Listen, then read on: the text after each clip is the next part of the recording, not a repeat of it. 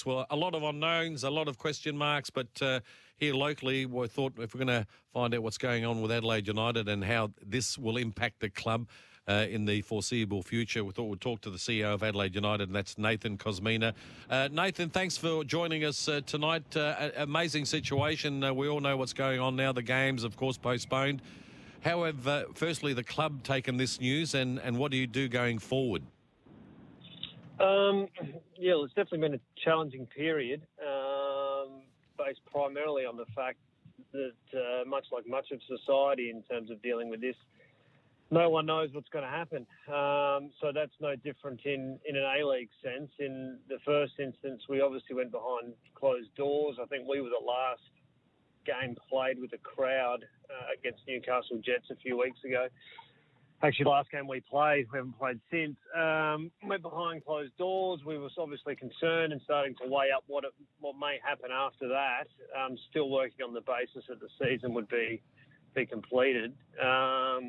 It's escalated by the day, and border restrictions and other issues with regards to quarantine of some squads meant that Monday it got to the stage where it couldn't continue, and FFA postponed it. So at the moment we're in a little bit of a holding pattern, just waiting to see what that actually means and looks like. So we're still day by day, but obviously it's a serious issue for everyone. Well, a lot of codes, Nathan, have players are taking pay cuts. They've made redundancies at their workplace. Is it the same sort of thing?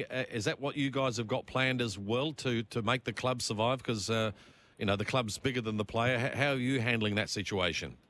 Yeah, it's basically the same. I mean, we're no different to the AFL or NRL in that sense. Our only benefit, well, I suppose there's two very minor benefits that assist us, one being that we're at the end of our season as opposed to the start. So the day-to-day revenue losses are less than if you're factoring in a full AFL season as an example.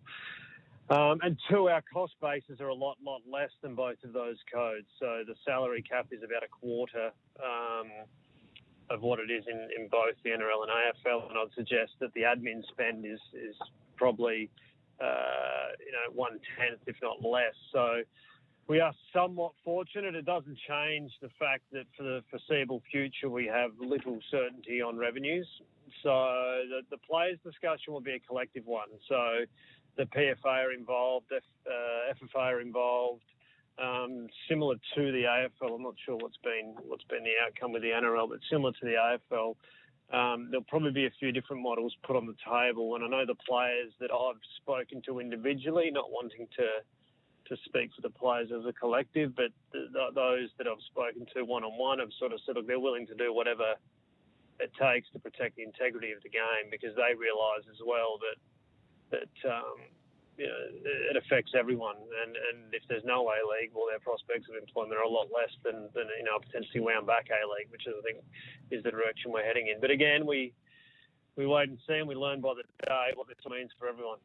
Cosy, is there a collective feeling from the clubs that an expectation to somewhat that the FFA will come to the rescue and provide much needed funds, and failing that, are we going to see the new owners potentially come out of their anonymity? Yeah, that we word. know what you mean. Yeah.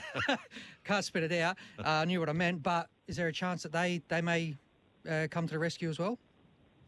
Well, they will. I think that was the directive of Pete yesterday. I think he was asked the question in a press conference, will Adelaide United survive? And his answer was direct in that, yes, it will. So I think the directive of the owners is that they will do what's required to sustain the club, which is sort of the most important response for all of us initially. I mean, the club, whilst relatively young in football terms, is proudly South Australian, and I think regardless of whether you're a player, employee, past player or fan, you want to see the club remain. So I think that will be the case. There is, look, the clubs, it's actually the first time, and you've both been involved in the game probably longer than me, it's the first time since I've been involved that I've actually seen unification of the sport. obviously there's been very factional over the years, be it the NSL or even the A-League in recent times has been the independent push for the league and whatnot has sort of fractured the sport a little bit. I think everyone now is on the same page, be it member feds, A-League clubs, FFA, and even the PFA, that we need to find a resolution to this. The hardest part, which we continually discuss when we have our club calls and we discuss internally, is the unknown. You can't plan for what you don't know. So we're sort of evaluating everything daily, putting together different models on what we think it could look like, but ultimately it's going to be dictated by probably what the next 2 to 3 months look like, and what the planning is for the next season. Given there is so much unknown, what does Gertjan do with the playing group, and what are they doing now? Have they got time off? Have they been given individual programs to stay fit and expect to come back in the next month, or is it just a week by week? So the government directive restricts us to 10 people maximum in terms of a gathering. So we're not training at the moment. Yeah. So we spoke to the boys yesterday and just look in the interim, head home and stay safe. We've since given them individual programs. So I think it's something that the players, regardless of anything else, will enjoy, sort of keeping themselves active. The home fitness is all the rage at the moment. So they've all been given specific programs. I think a few of the players have been back out at training, doing some rehab just in small groups. So we're keeping them ready and ready to go, given that, whether it's 22nd April, which is when FFA will provide an update, whether it's there or any date after, that the players will be ready to play if called upon. So we're in a bit of a holding pattern, but we're keeping the boys ready and active, which I think they probably enjoy. It's a little bit of a welcome distraction from everything else that's going on, bearing in mind that health is much more important than football now.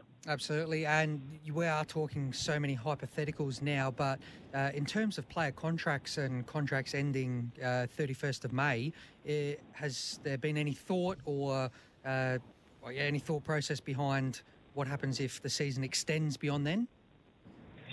No, not specifically. I mean, we've discussed it, but it hasn't been something that's been formally tabled as yet. So we've actually got, and I think everyone has, got quite a few players on contract post 31 May. I can't give you the number off the top of my head, but it's probably 3/4 of our current squad are contracted for next year. So we've got the capability to continue training and playing beyond on 31 May with a squad. And I think most squads now are the same. There's been some public commentary around the number of players that are off contract, and it's actually, whilst a significant amount, a lot less than what it has been, because I think clubs this year realised there's actually benefits in some sustainable playing squads with these new teams coming in. So we'll wait and see. We know it is the unknown, like you said. You can't plan for the unknown, but, right around the world, there's no games on except for Belarus. I think they're still going. Maybe we should move there. But anyway, a lot of clubs will be suffering financially. A lot of clubs will be shutting their doors. Have you spoken to the owner, Pete, and is there a time limit to think, well, if we don't go by such and such a time, then we could be in trouble? Has any of those discussions ever been made? No, look, not in terms of establishing a drop dead date, or we've got till date X, and then we sort of start to hit significant issues. It's all dependent on what It's probably dependent on the 22nd of April. I'm not saying that is a possible outcome, but in terms of the next steps, so we'll wait once we get an indication from FFA on what the remainder of this season looks like. That then gives us a bit of a tool to start thinking about next season. One of our key revenue drivers throughout the year is membership, which we traditionally go on sale within June. We're sort of forecasting that that's not going to be a possibility for a number of reasons this year. So it's a bit of a restructure of cash flows and all the financial modelling, which we're doing at the moment. It's only a day post the postponement. So we're still waiting and watching to see exactly what it all looks like. But the wheels are in motion in terms of looking at every scenario. We just need to see which one plays out now. I was going to ask, as you obviously speak to the FFA on a daily basis on this, do they want to finish the season even if it goes further than May and June? Do they still want to finish the current season, or if it goes further than that and into the next pre-season, would they scrap this season? What is on the what has been spoken about that? Well, I think everyone wants. This is again to that unification comment. Everyone wants to finish the season. There's again bigger priorities. So I don't want to underplay the significant societal issue we're dealing with. But everyone wants to finish it. In 10 years' time, you don't want to have a season with an asterisk next to it. So the intention is to finish it. Whether that goes beyond May into June, pushes back next season, I think we're fortunate that we have the world's longest off season as the professional football code. So one thing we do have in our favour is time to play the games. But again, we'll just wait till 22 April and take it from there. Now, if all of this wasn't enough on the field, you've got your director of football potentially making waves as well. There are reports in the media that he is being headhunted by the FFA for a senior leadership position, or potentially Parliament House, which both personally. I reckon Parliament House is my vote. Yeah, Parliament House is where I'll end up. Across the road there. Has that come up with you yet, or are you just hearing about that now? Bruce and I were joking about it today, but there's no. Well, I said Parliament. I said Premier. Yeah, exactly. Was my guess. I reckon he planted the seed. Yeah, probably. He hasn't had enough. Well, he didn't come on tonight. He let, sometimes he lets us mere mortals have a crack at radio. But there's no cameras here though, Cosy. That's the problem. Yeah. I know we do. We have cameras in here. The one thing for Bruce, and you both know him really well, and he's a really switched on guy. So I'm sure that in time that his career path will go beyond football. But for the moment, he's with us. Well, if you can't get transfer fees for players, can you get them for directors of football? Yeah, I'll bring the Premier. Oh dear. There's training compensation payable. And he is a switched-on guy. Cosy, just ask him. Listen, mate. Thanks for your time. I know it's trying times for you. Every day is different. There's always different news every day, but. Mate, all you can do is, it is what it is. Hopefully the season will be finished somewhere down the track and this all ends sooner rather than later. No, thanks for having me, guys. We'll speak soon.